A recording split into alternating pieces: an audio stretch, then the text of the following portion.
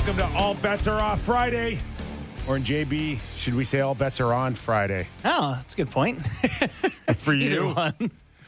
Welcome in, everybody. Real Kipper and Bourne here. Cast of characters right back at you today. Derek Brandeo, Jennifer Rolnick on tech, Sammy McKee and JB. Don't look now. Boston Bruins versus the Toronto Maple Leafs, round one. Should have the Jaws theme ready for that. What happened here? How did we get here? We were fantasizing about this before Christmas, and it was not a chance. Boston struggling. Leafs on a tear. Jack Campbell. Best goalie in the world. Everybody's answer. Yeah. And here we are, March 25th, Toronto versus Boston. Just under 20 games to go. Nothing written in stone yet, but this today is a reality. Mm-hmm. And how does everybody, including our Sammy McKee, president of Leaf Nation, feel about that? Well, I just spilled a thing of water back here. It's a disaster It's zone. appropriate then.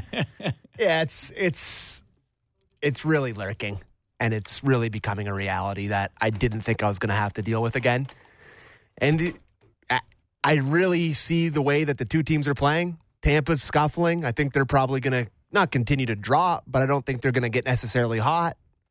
They're probably going to stay in that sort of range. Leafs have been playing well. They got the Bruins a couple times here. And it really just seems to be that it's trending towards the Leafs playing the Bruins in the first round. And I don't know. I don't know how to feel about it, boys. How should I feel about it? Well, I don't know. First off, Sammy got some new glasses, and when we have a Sam Cam, you guys will get to see how wonderful he looks with his new specs. But I put a poll on Twitter last night. Leafs fans in round one, you'd rather play Boston, Tampa Bay. Leafs fans voted 76.4% in favor of Boston over Tampa Bay. Now, I don't know if that's the right answer or not. I wrote an article on this today on sportsnet.ca on the difference between the two. Is cup winning experience more valuable than, Boston looks like the better team right now, statistically anyway. If last night's outcome would have been a little different, if Tampa Bay would have beat Boston, of course, the Bruins with a 3-2 win last night. No Patrice Bergeron. But yes, Hampus Lindholm in the lineup. Almost 24 minutes of solid work. They just came in and said, "You're the guy now. Thanks, you're the guy." How much did that change? And how much did last night's win against Tampa Bay make you, Sammy, feel a little bit different about the Boston Bruins? Because I'm watching them last night, and we still got some time here, but they are trending in the right direction. And Tampa Bay, maybe not so much. I shouldn't say liked what I saw from the Bruins, because it terrified me, but I liked what I saw from the Bruins. They just look like that machine, like that black and gold machine. They're just rolling their lines. I love that line with Coyle and Hall. Pasternak looked great. Of course, they have the other two. They really seem to be forming. They had a bad start to the year. They really seem to be coming into their own at the right time of year, which is something that they've always been really good at. So I like what I saw from them last night. And I don't think they've played the Leafs once this year so far, right? I think they played them once at home and the Leafs won, yes. I think. Yeah. So the Leafs beat a team, and it was a pretty good win for the Leafs. I remember really liking it, but they haven't played this version of the Boston Bruins that are looking like they do right at this moment. And it's coming up here. I think Tuesday night they have the Bruins again, so we're going to get to see what it looks like. But, man, it's lurking, and I am not ready for it, boys. I just have to say. We got a terrific show coming up here. So Doug McLean will be in for his regular spot on Friday. Ben Sherratt, guys, from the Florida Panthers, scheduled to join us in the second hour. He, of course, comes off his Florida debut last night, coincidentally against his former club, the Montreal Canadiens. So we'll get a feel on what went on last night with him and the potential matchup, of course, with the Toronto Maple Leafs, if in fact that happens in the first or second round, if they're lucky to advance. If the Leafs don't get Boston, maybe it is a Florida Leaf matchup. Also going to take your texts, your chat questions as well on this Friday. Happy you're aboard on our YouTube channel, on our Sportsnet YouTube channel, or wherever you're downloading. Going into last night, what else impressed you? I look at Swayman in net, and he is one of many where there's the question mark. And I'm not sure if Boston fans thought that he'd be the guy kind of carrying it up until this point. They went out and they signed Allmark. Yeah. By 5, right? Yeah, which they would have never have done, I think, knowing in hindsight. Swayman. Knowing how Swayman. I looked at him last night, and, man, of course the question mark is how can he do it in the playoffs? He's never done it before, and that's all legit. Mm-hmm. But right now, if they were to match up against the Leafs, you give Boston the edge in goaltending because of Swayman. Yeah, Swayman, and I mentioned it yesterday on the show, but I went through his numbers over the course of his career. Insane, .940 save percentage in college. Like the numbers, he's been good everywhere. He's big, he's young. There's no guarantee it translates to the NHL, but he looks like a guy right now. He's played 40 NHL games. I mean, Campbell's played 100, maybe. I don't know what it is, but, Swayman right now, I think it looks like the guy. God, the Bruins. .930 save percentage in 41 career games. Yeah, in the NHL. In the NHL. Okay. For Swayman. That's just sick numbers. Sick numbers. And this, this run they're on, Bruins are 8-1-1 in their last 10. You go back even further, I think they're 13-2-1 in their last 16 or something like they've just been winning. I just find right now, watching that Boston Bruins team last night, they're complete, right? Like they have some guys who play D. They're getting goaltending. Those guys at the top, that Bergeron line that we've been waiting for to decline, not declining. It hasn't happened yet. Like maybe it will at some point, but this is not the year that the perfection line is imperfect. And he's resting right now, Bergeron. Yeah. Oh, they're just getting stronger. But you know what they also have? Pasta. Lots of pasta. Lots of pasta. Heaping bowls. Can Willie Nylander just watch Pasternak last night never and just say, be a poor man's. Just no. He's a poor man's pasta. He is a poor man's pasta? I'd say he's a no-name brand. Is he not? Oh, there's just no comparison. You like the physicality of pasta, I don't right? even like really comparing. Because they're different styles. I just see I see similarities in physical. Great skaters, strong size. Nylander showed the ability to lean on people and take pucks off early in the season. Oh, yeah, he can do it. And it's just for sure. Completely gone. And you watch Pasternak last night. That game was playoff intensity. There's been a couple games recently. Was it Tampa and Carolina the night before or 2 nights before that? Yep. Really good hockey game. Seeing Colorado and Calgary going at it recently. Like, it is clear now the teams that believe they're Stanley Cup contenders, when they play each other, it's a different level of hockey. And for the Leafs heading into these games coming up, easy to look past Montreal, right? 32nd in the NHL, Shelgren's in net, and look at the next night and say, okay, we're going to a guy we hope is a guy in Mrazek, and we're playing Florida, and I worry about them Saturday night just focusing on the wrong game. Before we get into the big weekend ahead for the Toronto Maple Leafs, and you just mentioned the Leafs at the Bell Center against Montreal, and then Sunday at home against first-place Florida Panthers at Scotiabank Arena. What is going on with Tampa Bay right now? Because no one expected to see where they are right now in the standings. No. And yet, can we be totally surprised here? Back-to-back Stanley Cup champions with under 20 games to go. Is this the part of the season where they look human? They look like they might be going through a stage of, dare I say it, fatigue? Yeah, I've heard that. I've heard people saying that. And I looked at the roster, and it's like, all right, Stamkos in his 30s, Killorn's in his 30s. Some of their D-men are a little older. It's possible, a couple of long runs. I also think that they've earned the benefit of the doubt. Like, if you're John Cooper, you know that these guys are pros. You've seen them bring their level up. And going through their numbers last year in the regular season to what they did in the postseason, they found another gear. And they still feel like a team that can do that, and it's March. I think there's something to be said about the sort of the flip the switch angle with them. I think they've had, obviously, they're struggling here a little bit, They're a back-to-back cup winning. Maybe the fatigue plays into it, but don't you think there's something to them, the motivation factor? It's kind of the dog days here. They know they're making the playoffs. They don't really care who they play. Trying to keep these guys motivated, trying to keep these guys engaged before the real big games start. I think there could be something to that, no? Man, I think so. I think it's a physical thing. I think mentally, you've got a chance to do something special in any era. Forget about post salary cap era. This would be 3 Stanley Cups. Put Julian Breezeball in the Hall of Fame if they win 3. And all of the rest of them. Yeah.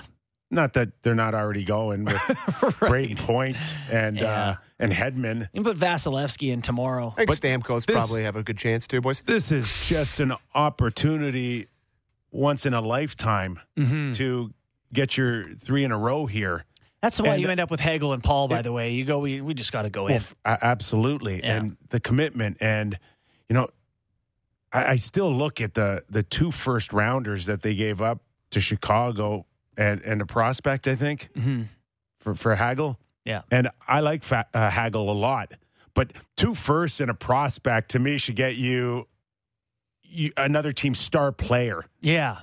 Right. You're like, hey, we want Panarin. If someone told me Pat Kane got traded last week, it would have started with 2 first-rounders. 2 firsts, and maybe a blue chip prospect. But you're also trading for the contract, right? Like with Kane, part of it is you have to fit in that salary cap space. With Hagel, cost controlled for a while, Yeah, good point, but it's mind-boggling the price that they paid for him. I was thinking today, thinking about the Leafs goaltending situation where going into the deadline, we said, well, there's no one out there. Who would you want? Is it possible in this day and age to just target a guy who the team very much want and just offer them too much? Like you talk about a Kane or I don't know who a good goalie would be you think is going to get eliminated, whether it's Gibson or not, but just say, hey, all right, 4 firsts. We'll make an NBA deal here. Well, if you believe that Fleury still has some longevity in his career still, and he did win the Vezina last year. It's pretty good. But say, for instance, if the Leafs really pushed all in for him and went for it, and he wanted to come and he wanted to help and be here long term, if you would have turned around and traded for Fleury and somehow got him on a 2 or 3 year deal, you think it would have changed everything here? Yeah. My whole thing with the Fleury situation was I just don't know. I don't know how good he is this year. And I know he won the Vezina last year, and so he didn't fall off a cliff and get awful. But also, it was a shortened season last year, and he played 35 games to win the Vezina. It wasn't that he didn't play 70 times. So I don't know. I'm just not sure that I'd want to bet on Fleury. Not that I think he's bad. Not sure I'd want to bet on him. That's one of those where you don't know. I don't know. Nobody knows. No, he doesn't know.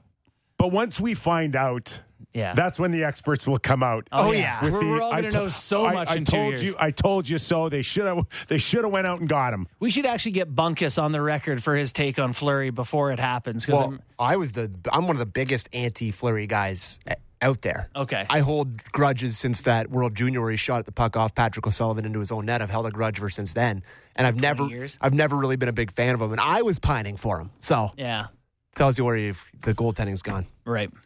No Fleury this weekend. Shalgren Saturday, Mrazek Sunday. That was announced.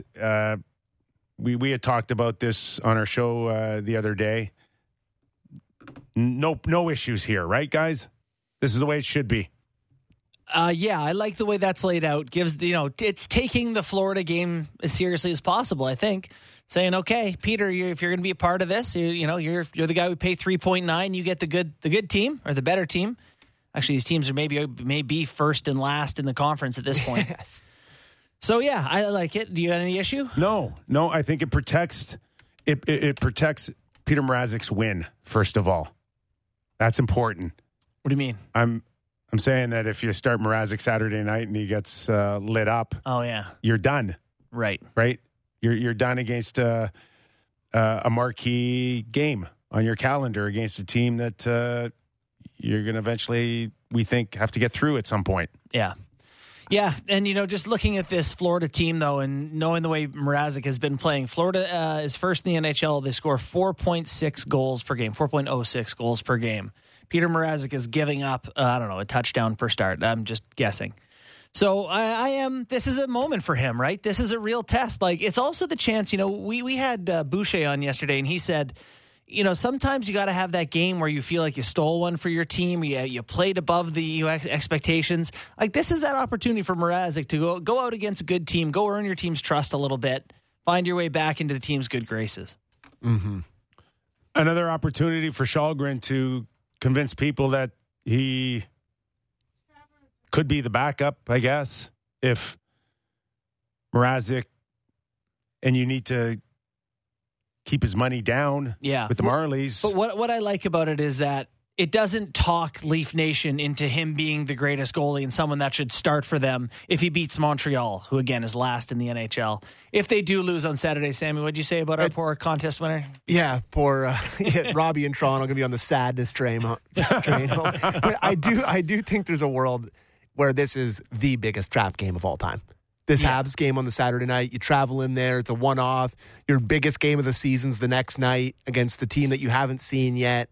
I do think it's a tough one. And listen, all teams go through this, but even for this team that sometimes has a hard time getting motivated for certain games, I think it's fair to say that this one, Keefe getting these guys ready for the Saturday night before the Cats could be an interesting one.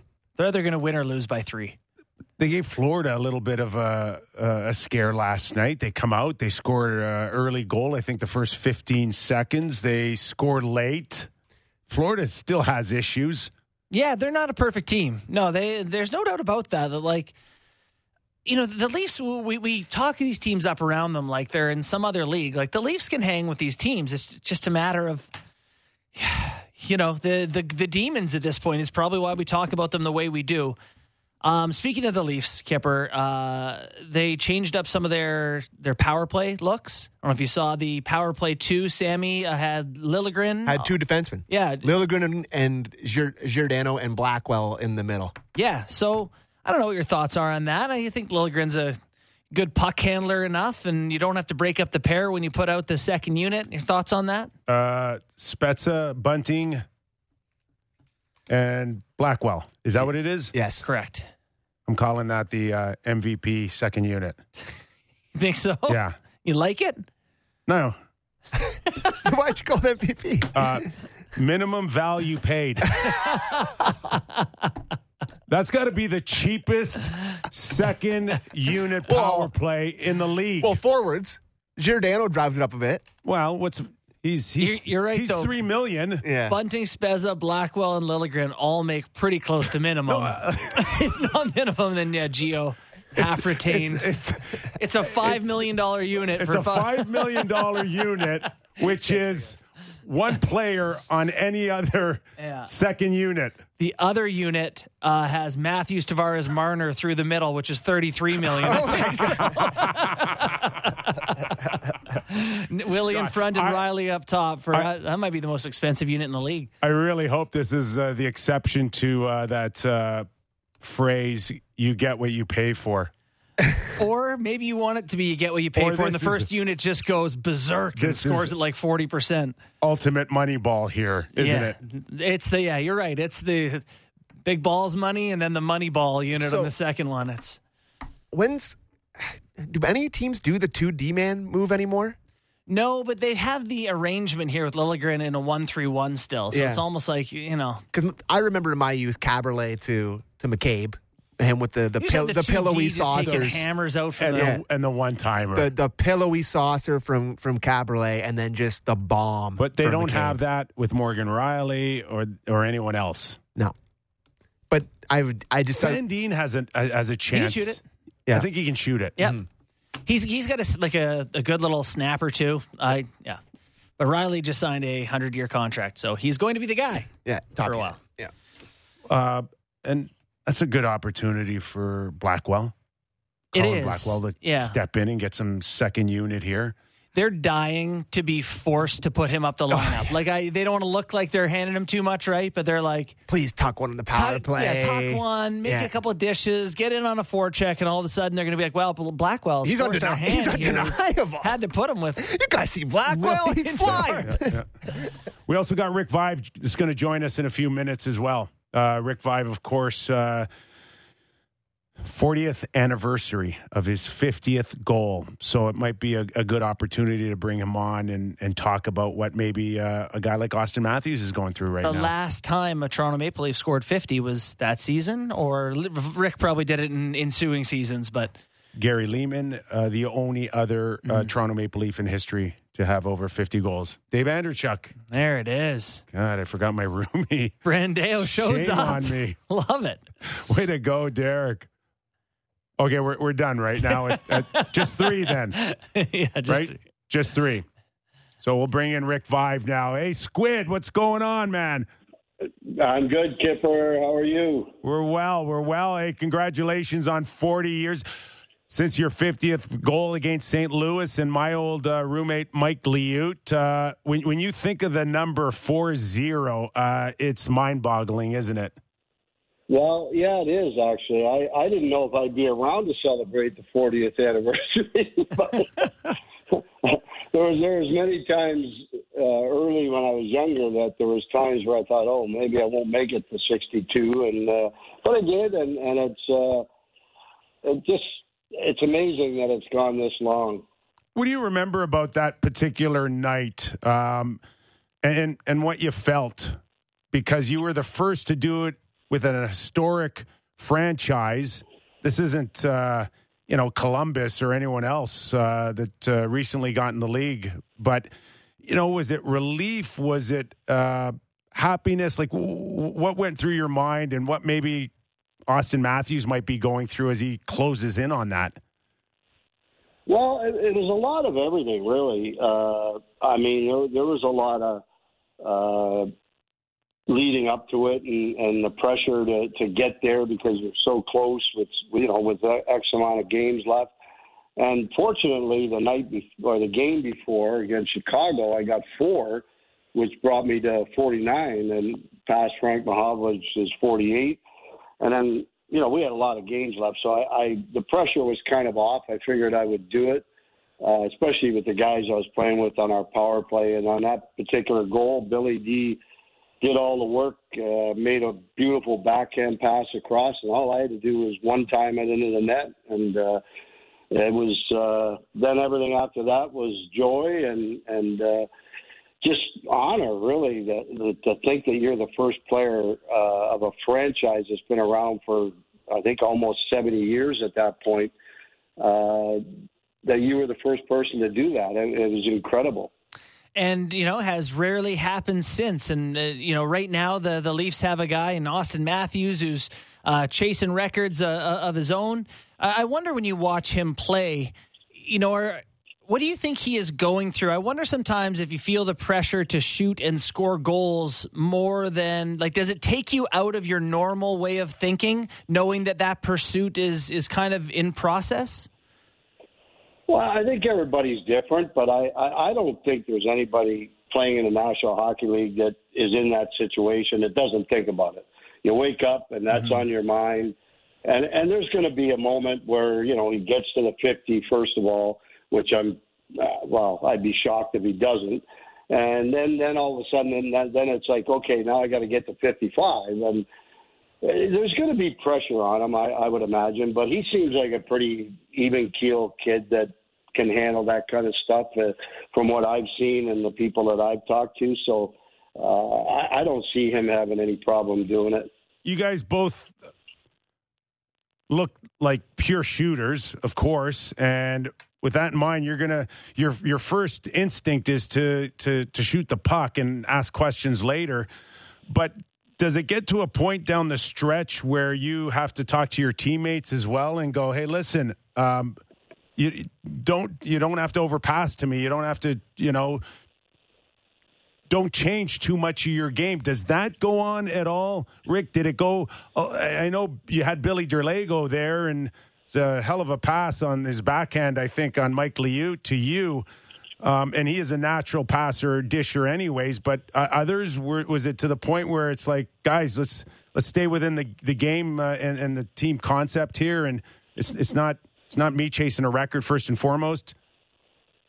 Yeah, I think, I mean, there was times where we talked about that, and there was a bunch of times where I said, guys, look, you know, if I'm open, yeah, give me the puck. I mean, but don't look for me in particular, because regardless of what happens, it doesn't really matter. All that matters is that we go out. Now, mind you, back in those days when you were playing for the Maple Leafs, we didn't have a lot of great coaching or anything at that point, and winning hockey games was the toughest part. So it was kind of said a lot of times that, like, let's try and win the game, and whatever happens, happens.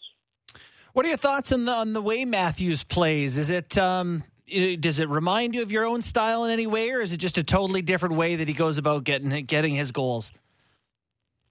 Oh, I think it's quite a bit different in a sense. I mean, the game has evolved so much. I mean, it's hard to compare the 80s to what's going on now in the league. You know, I mean, getting hooked all the way down the ice. I mean, I remember defensemen had no palms in their gloves because it was easier for them to grab onto your sweater in the corners and behind the net.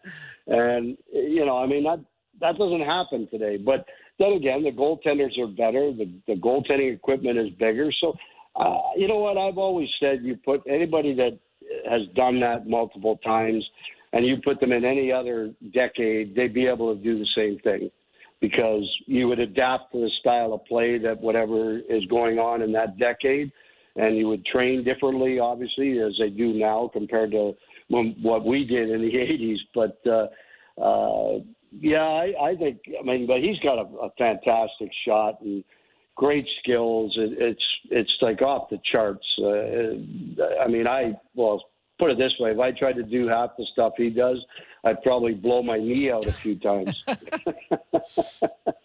You know, Rick, it's so funny because you hear a lot of the newer generation, JB included, will say, yeah, the game's changed a lot. And then I watch Austin Matthews cross-check Dahlin right against the face. Oh, I love it. I'm like, it hasn't changed that much. And just your thought, because you, of course, in that era had to fight for every inch that you got. And every once in a while, that meant keeping your stick up. That meant dropping your gloves and fighting. And, you know, of course, it's not that way today. But did you like the response of Matthews, even though it cost him 2 games?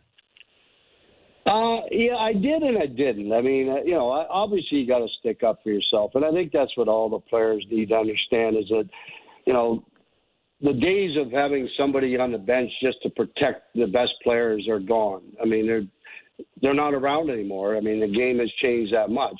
So you got to have to stick up for yourself. So I thought that was great that he did stick up for himself. I think maybe he went a little too far, I think, because it cost him 2 games. And, you know, who knows? I mean, if he looks back and he ends up with 53, he may look back on that and go, uh-oh, what if I hadn't have gotten those 2-game suspension? So, yeah.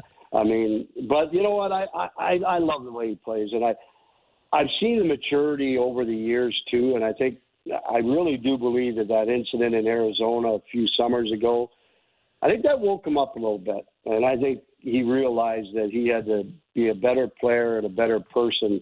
And since then, if you look at his numbers, I mean, they're through the roof. Yeah. So, Rick, then let's get your thoughts on this team, this Toronto Maple Leafs team you've been watching closely for years now. Get to that first round, high hopes, and just fall short. What do you think of their group and their chances this season?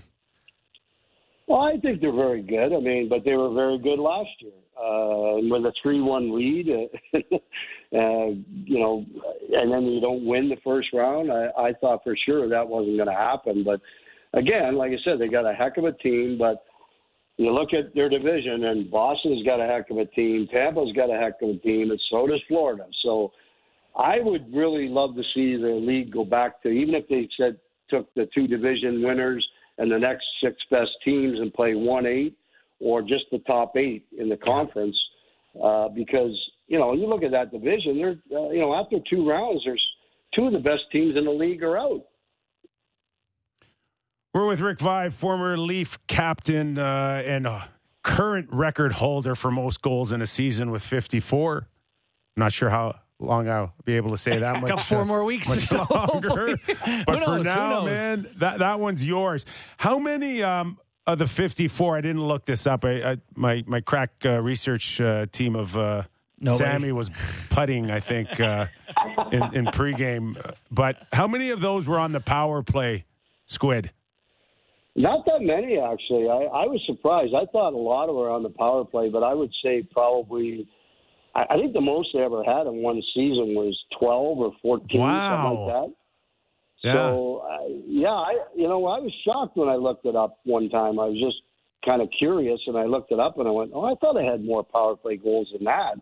I think maybe one year I was up around 16 or 17 or 18, something like that. But they were relatively low. I was surprised. I was kind of shocked. And when you look back at that power play in the years that you did score 50, was it a underachieving power play? We watched the power play of the Toronto Maple Leafs, and when it's on, it's dynamite. But they go through these stretches now, and we saw it was a horrible stretch when they needed it most against Montreal in the first round, and it wasn't there to carry them through. But if you've been able to watch their power play today, what do you like about it, and what are the things that they could change if it does go a little stale? You know what? As long as they're moving, I've never seen a power play that moves around as well as they do, and they move the puck, they move bodies around all over the zone, and it confuses the penalty killers, and they end up out of their box or out of their system, whatever they're trying to do.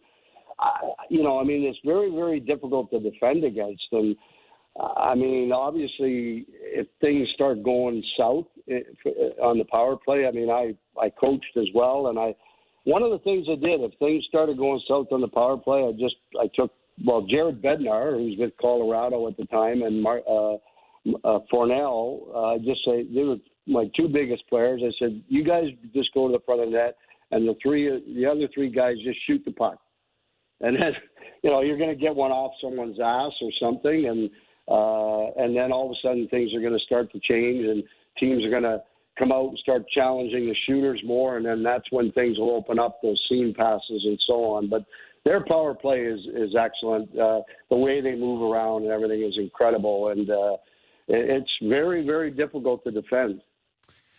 Rick, what did you make of their deadline acquisition of Mark Giordano there? I'm sure you played with some elite D-men in your time, and having a guy like that in the back end to calm things down always goes a long way. Your thoughts on what Giordano can bring for the Leafs? Well, I don't think there's any question that he can bring a lot. He's got a lot of years under his belt. He seems like a pretty, even-keeled guy that can keep some of the younger guys maybe grounded a little bit better and that sort of thing. Blackwell, I think, is a guy they brought in that is underrated. I think he can play anywhere up and down the lineup. So, I guess what we're looking at is you're going into the first round again of the playoffs, and what's going to happen in goal? I think that's probably the question that everybody's asking is, is Campbell going to come back and regain the form that he had earlier in the season? We don't know. Who's to know what's going to happen? Now, they did get a goalie that they signed who won the Olympics, but then Arizona, like idiots, went and claimed him off waivers. That's how Kyle Dubas feels, too. Yeah, maybe a little payback for something there along the way, but I thought that was kind of a terrible move for them to do that. Here they go, sign a guy to bring him in and perhaps help with their goaltending, and they go ahead and swipe him up. Not like general managers to hold grudges or anything over your career, right? General managers, when I was playing, held grudges for everything. It's funny. I remember one in particular. Got traded to Chicago, scored 43 goals. My contract was over. So Pulley offered me, Bob Pulford, who's the GM, offered me a $40,000 pay cut.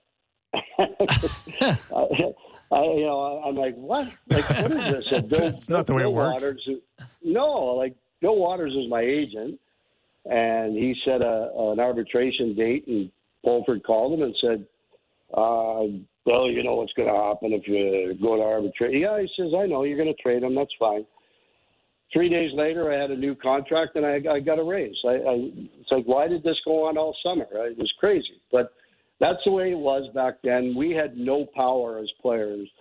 That's the other thing I love about the game today is the players have a lot of power, and I think that's great for the game.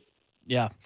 You know, we're going to take a question from our YouTube channel here, watching along with us. A request to ask you about your stick flex. I'm told that you didn't use the same whippy sticks that players do today, is my understanding. Oh, my God. Lumber. Titan lumber. Mine was probably about 150 flex, probably. The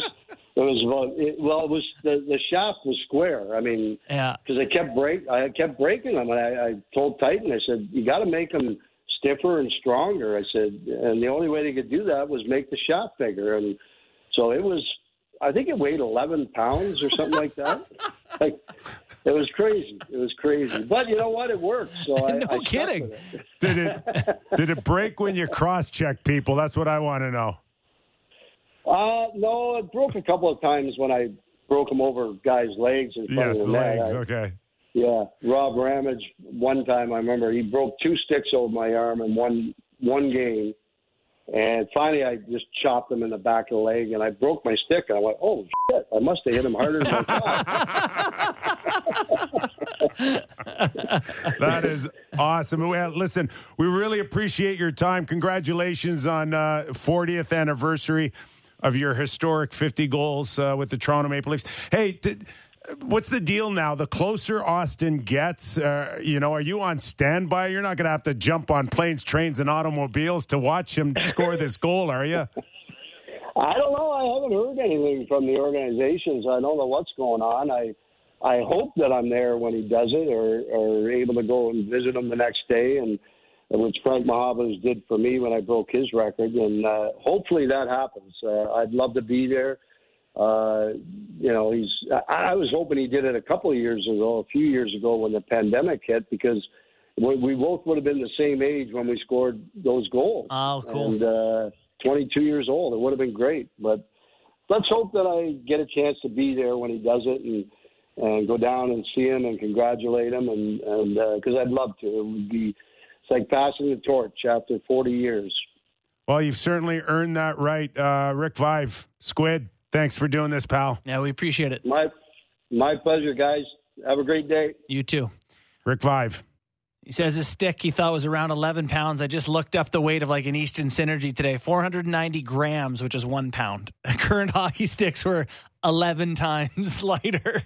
11 times. Just scary. It's just like ask a guy today to use 11 sticks at once and see how he likes the weight. I like a heavier stick. I hate how light they are these days. Light, not an issue for me, but I'm not a fan of the super whip either. I use a little bit stiffer. It is really remarkable that the Leafs, as historic of a franchise, they went through their 70s and not one 50-goal scorer. It is baffling.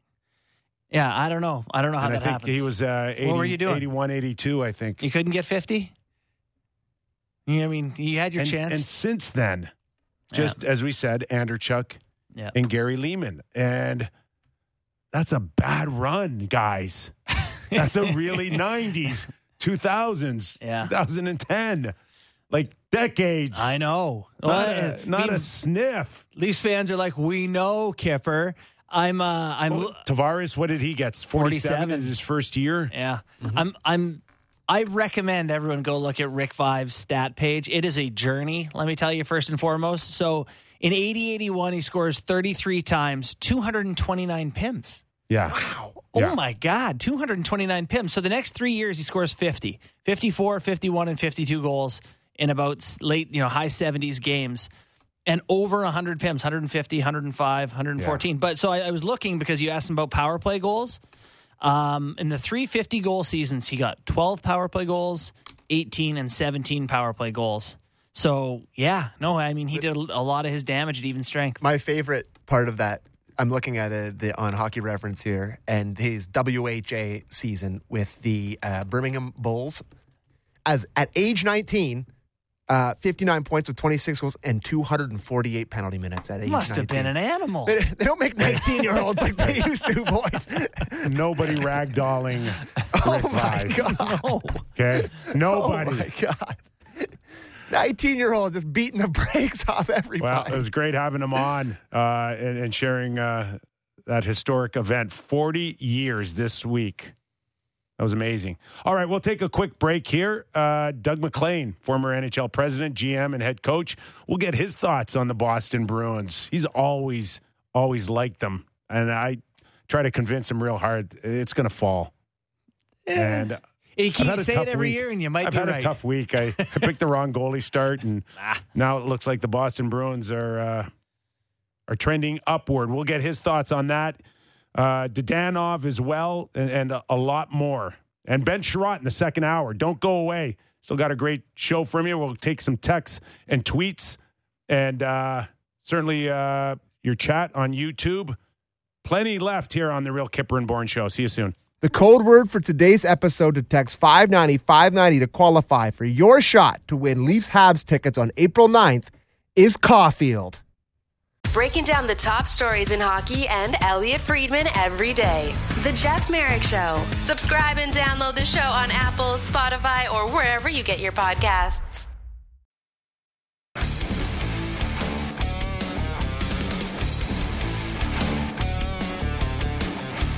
Waiting on Doug MacLean, former general manager and president of Columbus. Going to be interesting to get his thoughts on, first and foremost, Dadonov. A goal and 2 assists last night. He went from nobody wants me to The most star. important Golden Knight of record. Nice to see, though. It is. It is nice to see. Like, if they make the playoffs, Skipper, this guy can help. This could be a good thing for them. They will go from a team that was like decimated to maybe one of the favorites. That's how their lineup could get really scary quickly when you have Stone and Martinez and no salary cap. Everybody on that roster is eligible to come in, including Doug MacLean right here. How are you? I want to talk about Sam for a minute. Sam McKee. Okay. Super Sam. Is that his name? Super Sam. I thought he was going to cry when he was talking about Giordano the other day. I listened to a clip of your guys on podcast, and I thought he was going to break down and cry. When Tears he was of talking joy? about him. Like, what? Tears of joy? What is the story? What is the story in this guy anyway? He He's loves his emotional. Leafs. He just loves his Leafs. Oh, my God. Sad. It was Hey, sad listening you to grew it. up out east. You had Leaf lovers in PEI, did you not? You know, there's a million Sammys out there. Davey there's only Keon one. Hey, Davey Keon had his birthday the other day, and as I said on my tweet, Davey Keon was my all-time favorite player after Errol Thompson and Billy McMillan. Who are from PEI. Yeah, exactly. Good players. Anyway, what's up? Well, we wanted we start off the show with the reality that the Boston Bruins and the Toronto Maple Leafs could meet yet again in the playoffs, and I don't know whether or not a guy like Sammy and everybody else in Leaf Nation really want that or are ready for it. Well, it's interesting. I watched them last night, and I was pretty impressed. I mean, that's without Bergeron. Pasternak picks up the hat trick. I mean, they dominated Tampa Bay last night in that game. I mean, I know the shots were like 38-19, but it wasn't that. It was domination every which way without their best two-way player. Something that surprised me about them, their goaltending has been really solid. When you lose your number one goaltender, you think you may have a little drop off, but they've been good in goal. But I'll tell you, I've been listening about, Giroux and all these great pickups. The best, without a doubt, and you guys have probably talked about this, best trade deadline pickup was Hampus Lindholm. Like, Yeah. how do you pick up a 26-year-old defenseman that moves the puck like that? And Pat Verbeek, I mean, he's got a rebuild going there. Why would he not want to get this guy done on a long-term contract? That shocked me. So I thought Boston had the best pickup. And last night, he moved the puck effectively out of his zone. He's solid every which way. I mean, he's an impact defenseman, guys. We don't see him very much. I mean, I don't watch Anaheim, LA, and San Jose very often. This guy's a hell of a defenseman, and that's a great pickup by Sweeney. Yeah, no, that's a game changer for them, getting a rock like that on the back end. You know, I am fascinated by these GMs who consistently do business with one another, some GMs who never do business with another guy.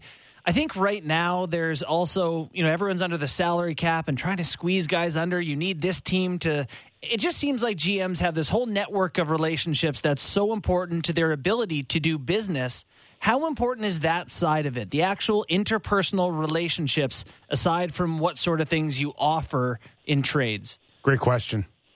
Well, Thank you. Well, does anybody have a relationship with Pat Verbeek? I haven't seen him smile in 25 years. I don't know. He's a pig farmer. So I don't know. Yeah. So anyway, you know what? It's kind of funny. Look at the Max Domi deal. You talk about needing favors. So Columbus, you know, they want to move Max Domi at the trade deadline, and Carolina end up picking up 25% of his salary.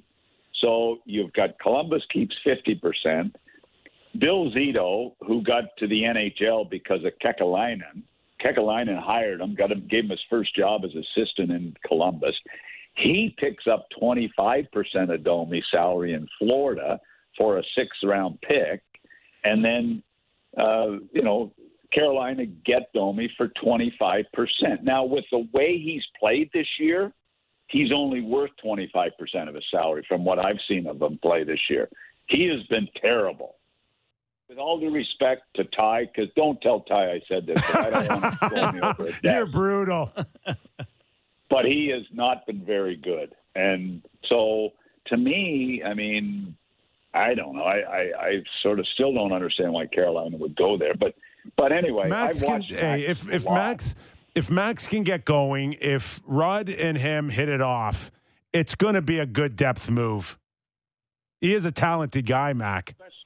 Well, especially when you're getting him for 25% of his salary.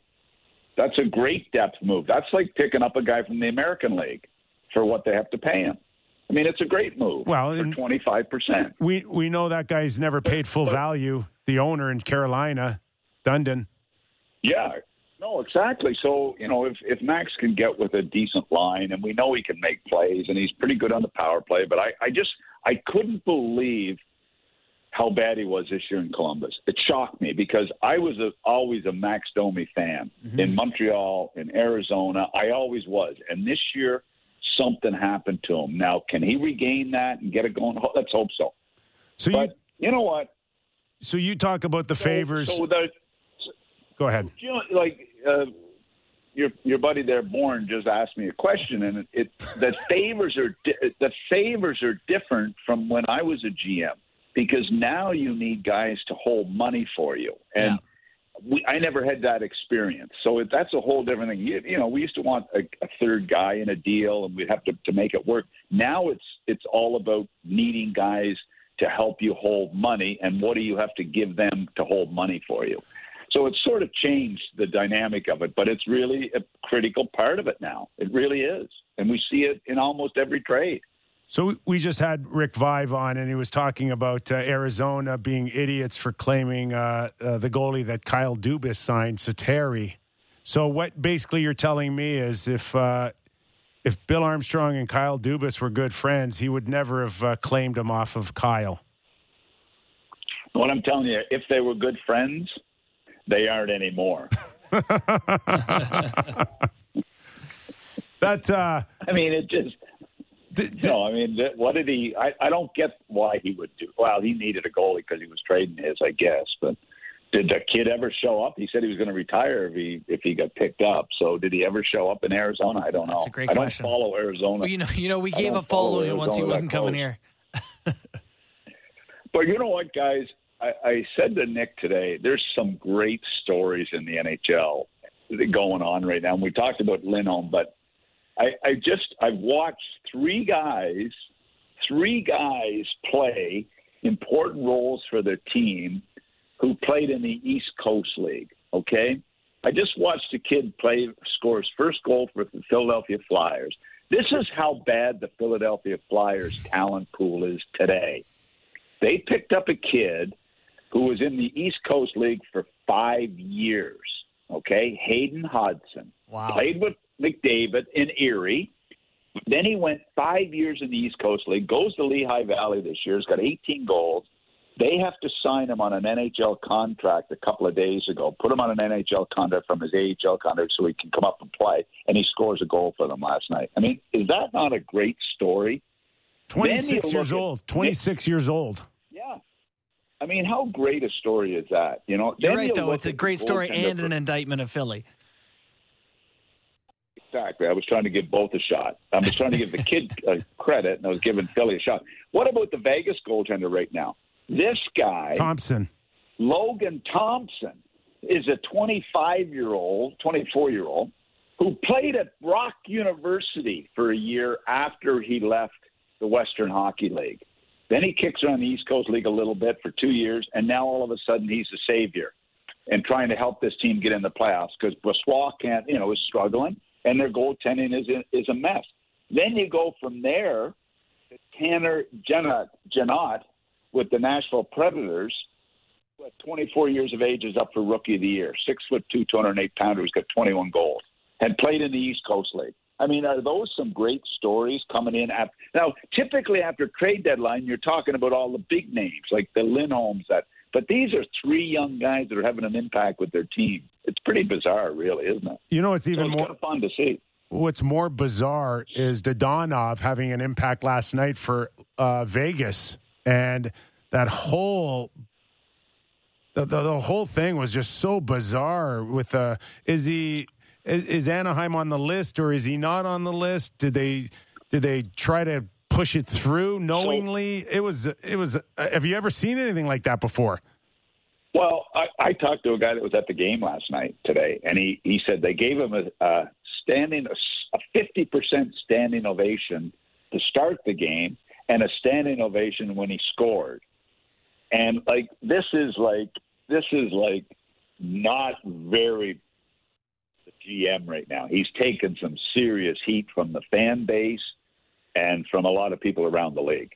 And this is a team, and I just heard you talking about it before I come on. I mean, yeah, they've got a great team if they make the playoffs, but this is one of the most bizarre things I've ever seen in my 30 years involved in the NHL, where you got superstars on the sidelines that you cannot get on your roster because of the salary cap. I've seen teams have to dress 17 players and this and that, but never three guys that are your best players who cannot get into your lineup. This is unbelievable that this is going on. Can someone please? It's a joke. Can someone please stand up and say, no more stashing players. It's over. I know the salary cap's hard to manage. And I remember this grade 8 kid coming into my office. You know how you go into team offices and ask, student day at the office. And he said to me, Mr. McLean, do you need math for this job as president and general manager? And I said to the kid in grade 8, I said, listen, buddy, here's what I need. I have to be able to add, subtract, multiply, and divide, and do percentage. After that, I take it down to my CFO and he does the rest. Obviously. So I said, you really only need grade 8 to do this job. So that was my point. Now, Kelly obviously doesn't have grade 8. He has really struggled with that. That's such a joke. It's unbelievable. Well, I can't help but feel like this has to be embarrassing for the NHL. in general that there isn't some sort of central way that these things are filed. It really makes the league look Mickey Mouse, that this can even happen because an email wasn't sent. How often are there things behind the scenes where the NHL is involved or doesn't? It sounds to me like the NHL doesn't want this to become a bigger story. They just want it to go away. Is it common for things like this to happen behind the scenes? I am absolutely floored when I read that they didn't have that on file. Right. I really was, because they typically, Bettman is a dot your I, cross your T kind of guy, and so is Bill Daly. So how this was never, and the no trade, no movement thing, I hate to say this because I've told this story because of how I caused the no movement deal to come in. And the fact that I thought I was going to get fined and in trouble big time when we did that deal, Berkey and I, and now they don't even have it on file?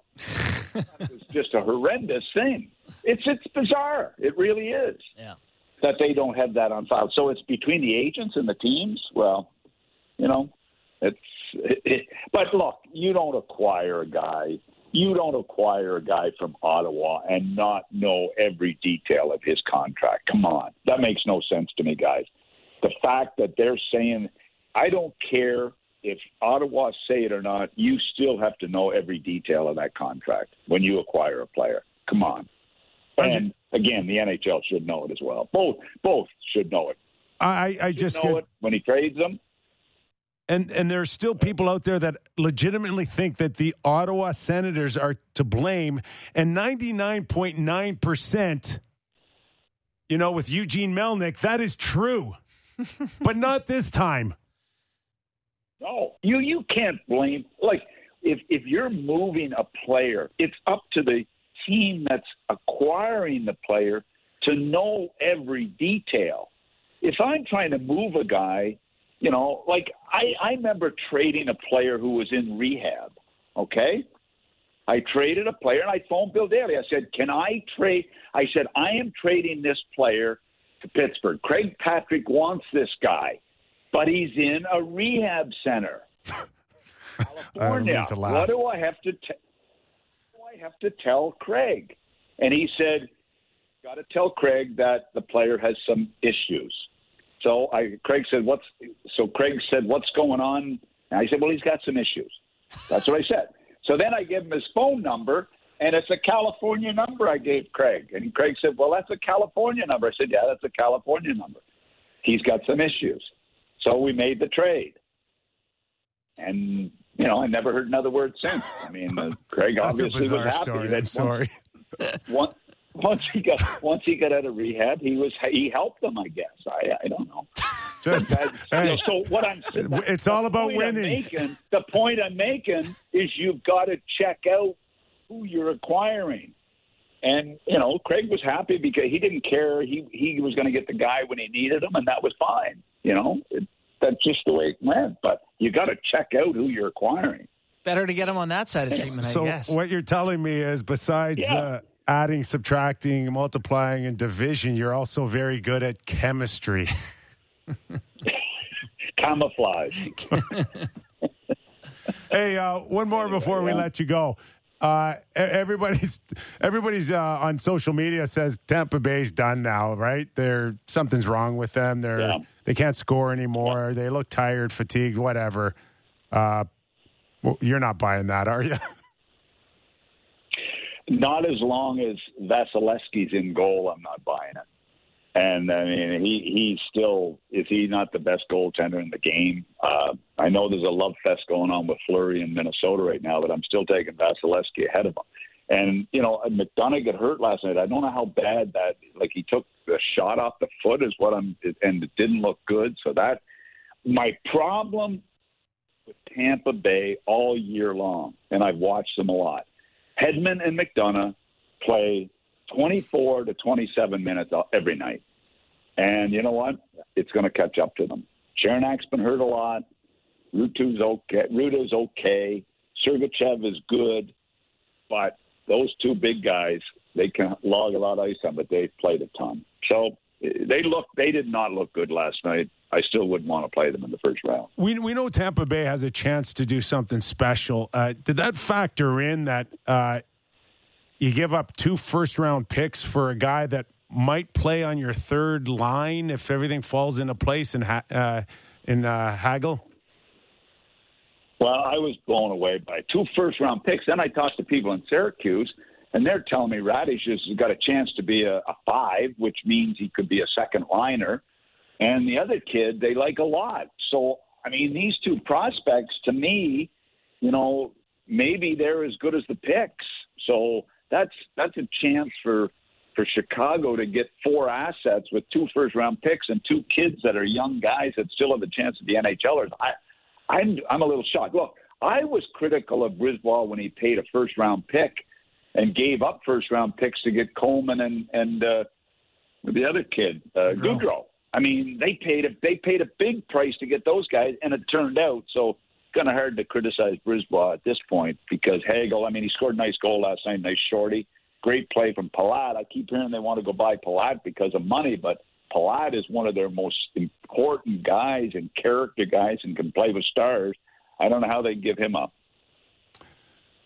What's on tap for the rest of the weekend here? I got actually, I'm going to play pickleball, and as soon as I get off this show, I'm playing just a match. I had a good match yesterday. Have you ever tried pickleball, you guys? I have not. You know what? I haven't either. No. Well, I'll tell you what. It's not funny. I went to have my physical, and the doctor, when I was getting my physical, I told him, he said, "What do you do for activity?" And I said, "Well, I walk and I jog, and now I do strength training, and I play pickleball, and I do yoga." He said, "Hey, be careful of the pickleball. The most patients I see are results of pickleball injuries. So if you're going to play it, just make sure you know what you're doing." I need somebody else to verify this game before. If you're my only reference, I don't know what to make of it. I'm not even saying this cynically, but my 72-year-old stepfather is a big fan as well. So there's a type for it, is all I'm saying. Doug MacLean, everybody. Tell him Is there any semi-pro circuit in Florida for you? Circuit, yeah. Hey, I just went and watched it last week. They had 800 pickleballers playing here in Delray in a big tournament. I went up and watched it. I can't even. A lot of pickles, a lot of balls. Pickleballers. All right.